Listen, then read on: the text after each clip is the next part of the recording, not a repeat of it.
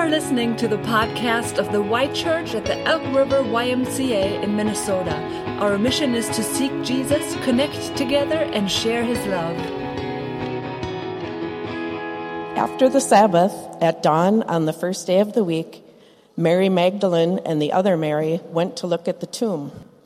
There was a violent earthquake, for an angel of the Lord came down from heaven and, going to the tomb, rolled back the stone and sat on it.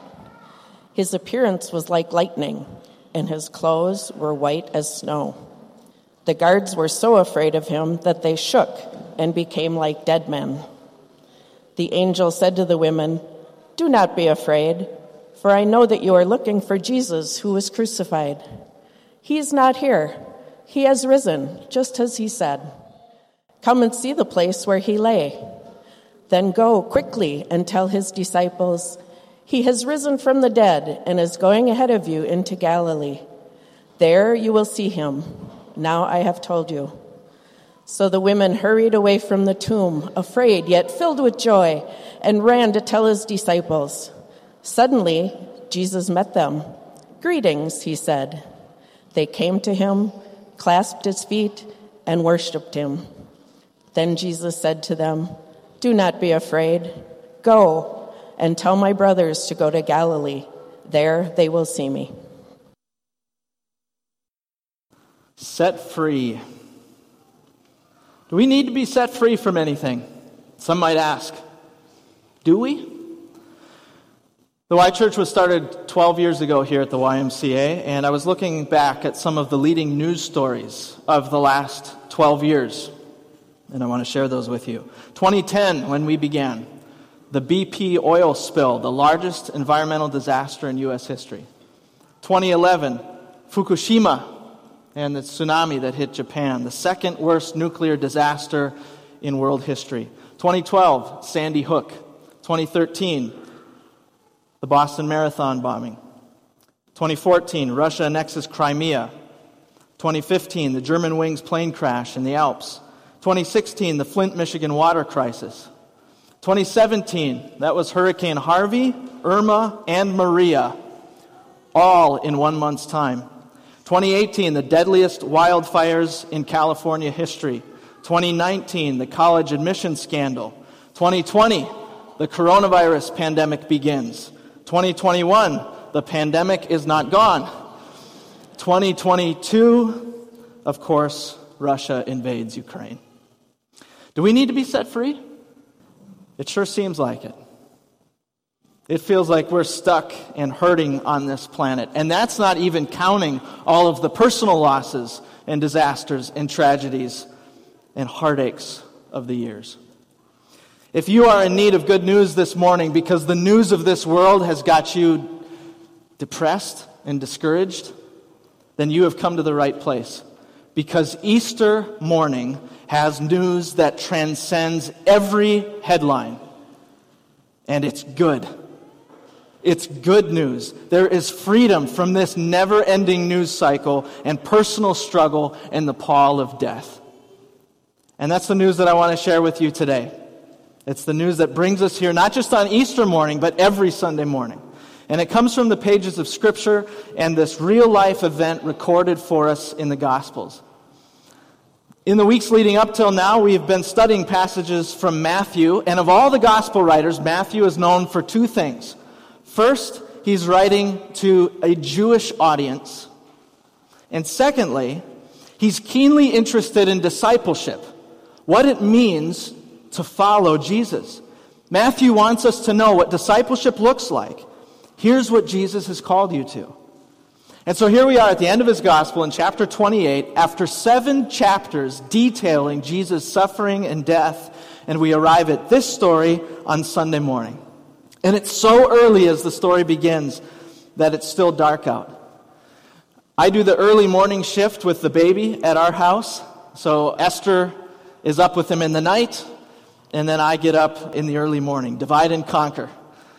And I think I got the easier job based on how often he's up. We have a pretty good routine now when it's the two of us. The rest of the house is asleep, and there we are, standing. We usually start at the living room window, just looking back into the backyard. And he is wide awake and happy as a clam and sucking on his nook. And he's looking at the moon shining up there still, and he's scanning the backyard, and he might see the headlights of a car that's going down the road and the highway in the distance.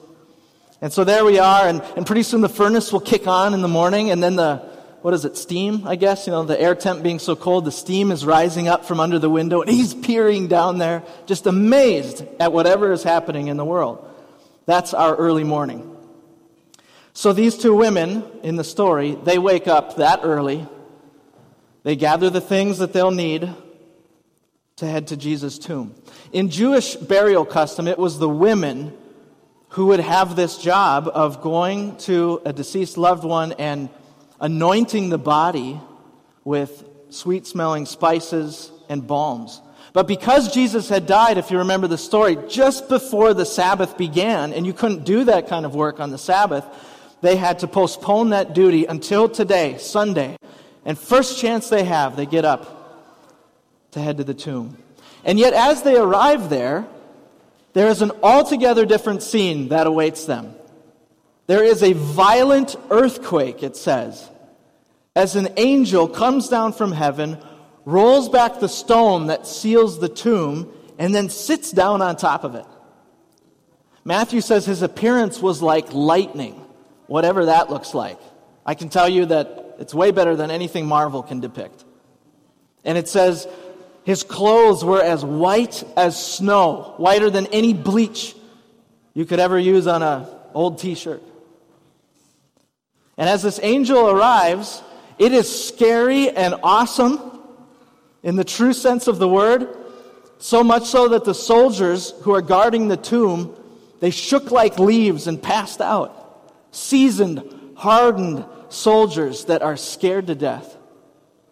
But the women are still upright, or at least conscious. Luke's gospel tells us that they're on the ground too, face down with fear. But the angel's purpose is not to scare them. He's come to tell them some very important news, which we have in verses 5 through 7. And it's these verses, 5 to 7, that I like to focus on, specifically on the four main things that the angel says. Just a personal note, for me, 4 is a significant number this year, as 4 children are joining our family through adoption.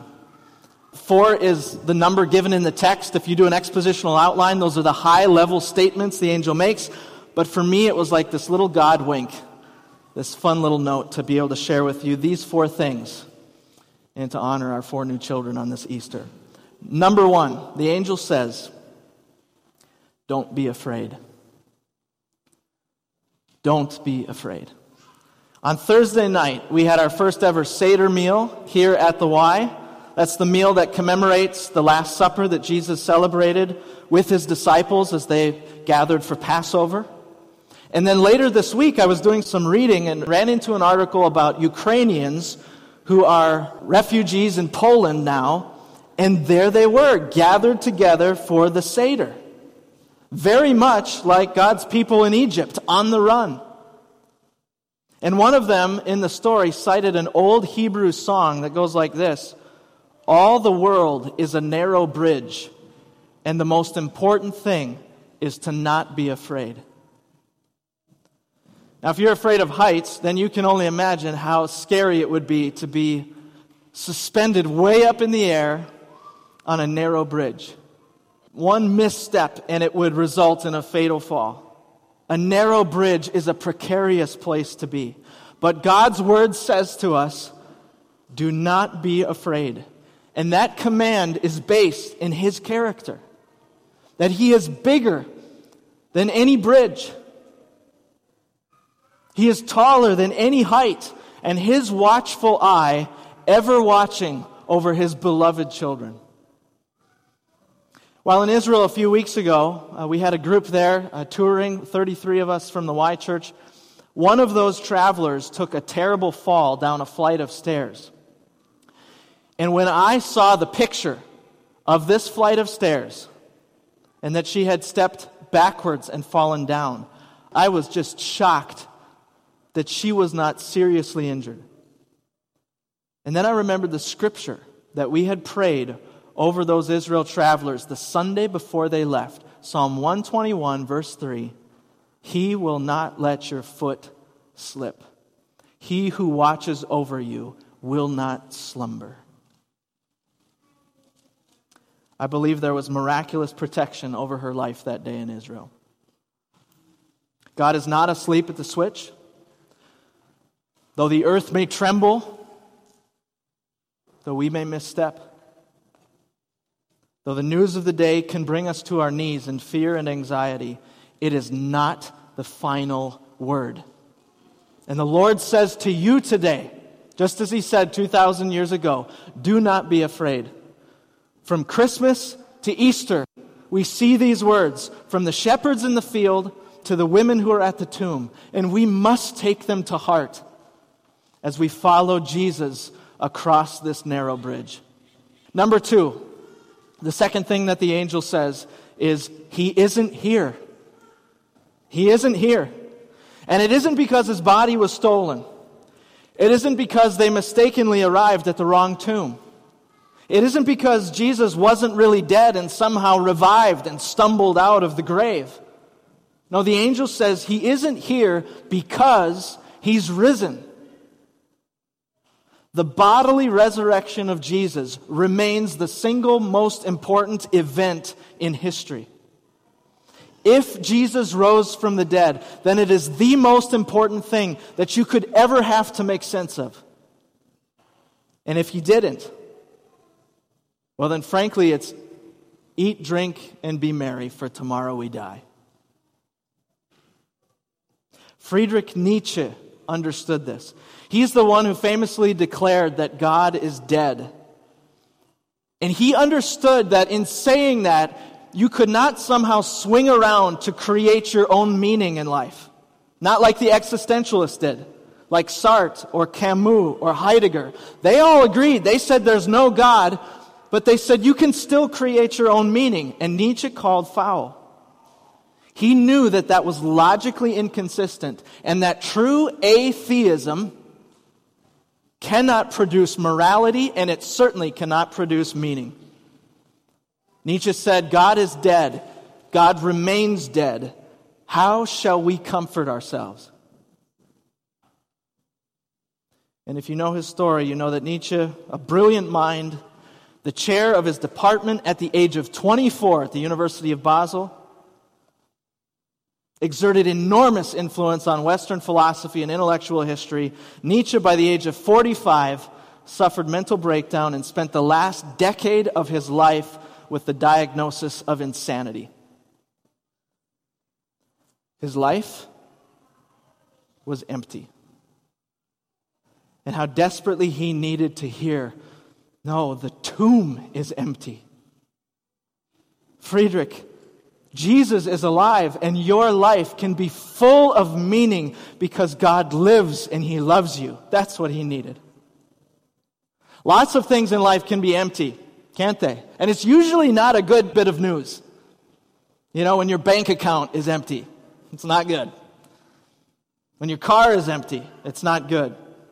When your cell phone battery is empty, it's not good.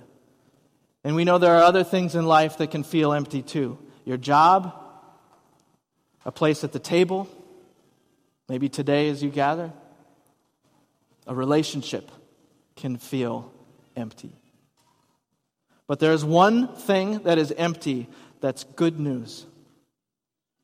It's the best news, in fact, so much so that it can fill up every other place that is void in your life. It can fill up everything else, every other place of emptiness. And of course, that is Jesus' tomb that's empty.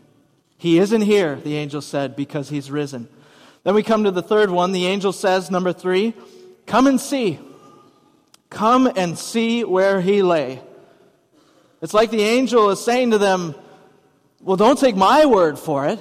Come and see for yourselves. And I love this invitation in Scripture that we run into not just here at the tomb, by the way, but we find this other places as well. Psalm 66 says, come and see. Jesus' first disciples, come and see. The woman at the well, come and see. Lazarus' tomb, come and see. The tomb of Jesus, come and see. And that invitation still stands for you. That the one by whom all things were created, the one who put the planets in place, took on human flesh, and he says to you, come and see. An invitation for people of every age and every place and every time. Charles Wesley was one of those who had to come and see. He was born and lived in 18th century England, the son of a preacher, and so he had proximity to church, maybe like many of us. Some proximity to a Sunday service here and there. It just wasn't personal for him. And that's the way he lived for the first 30 years of his life. And on the outside, you'd look at Wesley and you'd say, everything was fine. He was good at school. He got a good job. He tried to do the right thing. And yet on the inside, he's going on his 30th birthday saying, something is missing. Something is not right. And he felt God nudging him on an ordinary day. Come and see. Come and see for yourself. And so he did. His life was transformed the day that he finally personally met Jesus. For Charles Wesley, it was all of a sudden then not a religion. It was a living faith. It was a personal relationship with Christ that would carry him the rest of his life. And he didn't have an easy rest of his life. Did you know that when you choose to follow Jesus, it doesn't automatically mean an easy life? Charles Wesley, his wife, they lived in hard times. The average life expectancy was 37, and they buried 5 of their 8 children in infancy. It is with that in the back of your mind that I want to read to you just a few verses from a famous song that he wrote called Christ the Lord is Risen Today. He wrote, lives again our glorious King. Where, O death, is now thy sting? After bearing that 5th child. Once he died our souls to save. Where thy victory, O grave? Love's redeeming work is done. Fought the fight, the battle won. Death in vain forbids his rise. Christ hath opened paradise. Soar we now where Christ hath led, following our exalted head. Made like him, we celebrate this in baptism, don't we? Made like him we rise. Ours the cross, the grave, the skies. King of glory, soul of bliss, everlasting life is this. Thee to know, thy power to prove, thus to sing, and thus to love. Come and see. That's what is said to you today. Come and see how much he loves you. Come and see this empty tomb. And that brings us to the final message of the angel. Number 4, go and tell. Verse 7, then go quickly and tell his disciples, he has risen from the dead. Those are marching orders in this story, aren't they? And that's our assignment today. That is our mandate, our mission as followers of Jesus, as messengers of this empty tomb. And see the note of urgency that's there. It's not just go and tell, but there's an adverb that's connected to our going. It says, go quickly. I can tell you from recent experience that sometimes I ask my kids to get dressed or get in the car or do their chores, and it is not quickly. You might describe it as sluggish. And I see that sometimes and I'm thinking, isn't that such a reflection of where my heart is at sometimes? You know, sometimes I think we can be rather sluggish about this task to go and tell. That it's not that urgent. And maybe, frankly, you might think it's not that important. And if it is important, then we'll just leave it up to the religious professionals or the fanatics who are out there. But it's not my job. And we're going to take our time putting on our shoes and getting out the door. But the angel says, go quickly. Vámonos. There's work to be done. There's a sense of urgency here. Because this news, let's recap. This news, don't be afraid. He isn't here. Come and see. is such good news, it is such vital news for every person that we have to go and tell. Time is of the essence. We have to go from here quickly and tell the news that I proclaim to you today, that Jesus Christ, the Son of God, died on the cross and was raised from the dead for you. It was the will and desire of God to do so. Do you know that? That it pleased His heart? That's why He did it? To forgive your sins, to conquer your death, to set you free from every power of darkness. We need good news. I don't need to remind you of that. We need the gospel, and it is given to us in our risen Lord and King.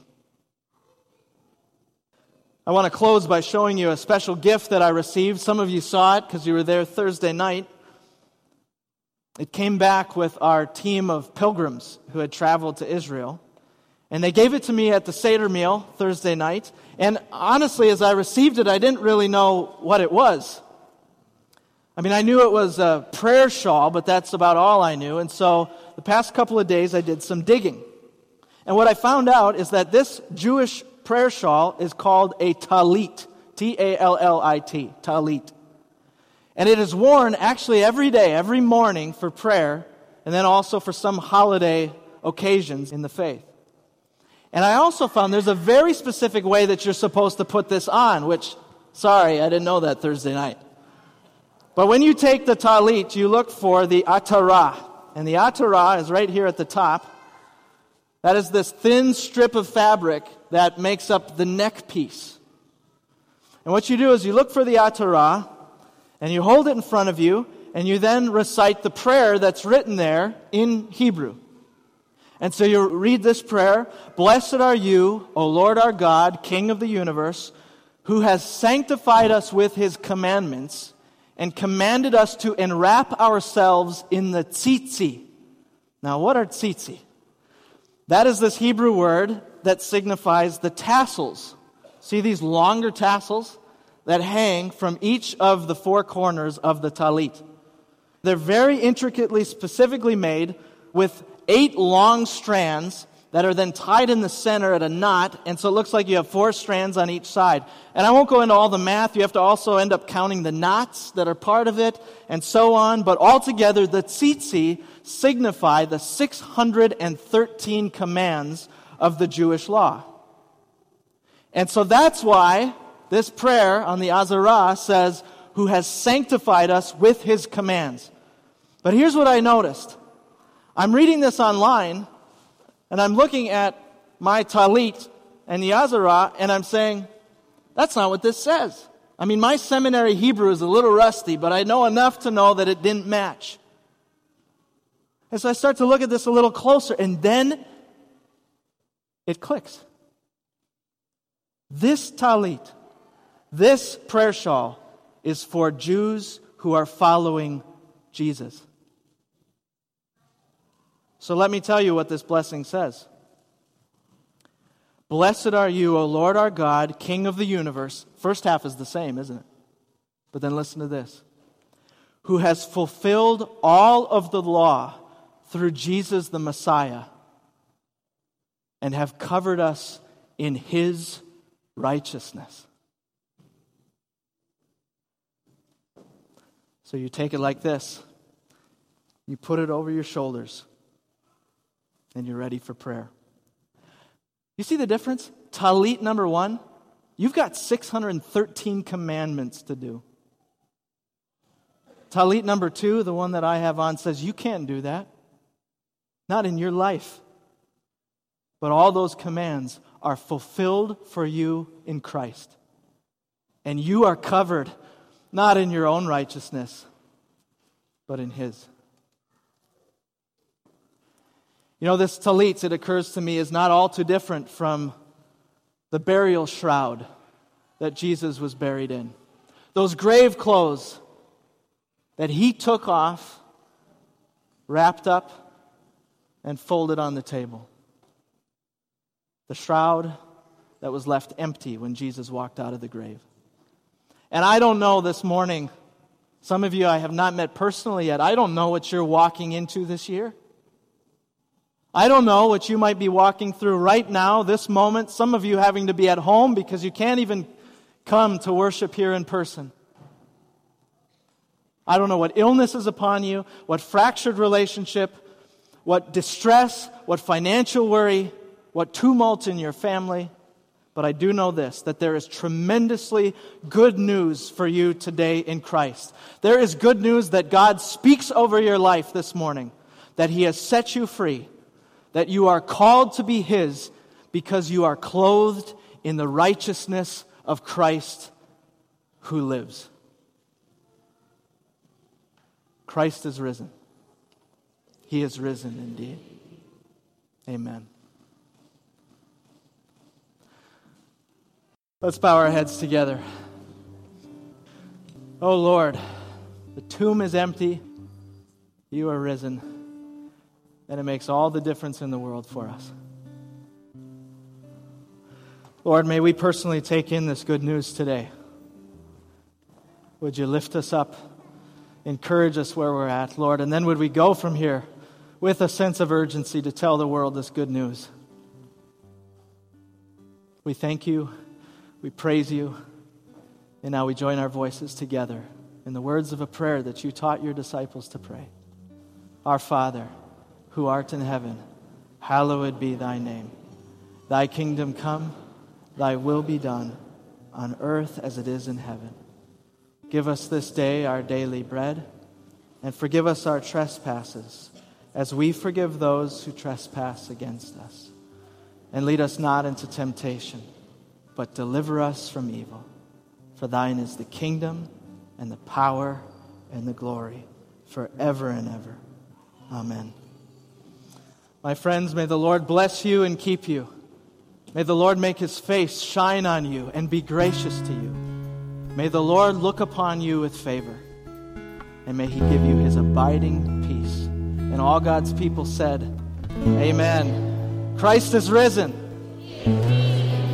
Have a great Sunday. We'll see you next week. Thanks for listening to the Y Church podcast. For more information about the Y Church, check us out online at theychurch.org.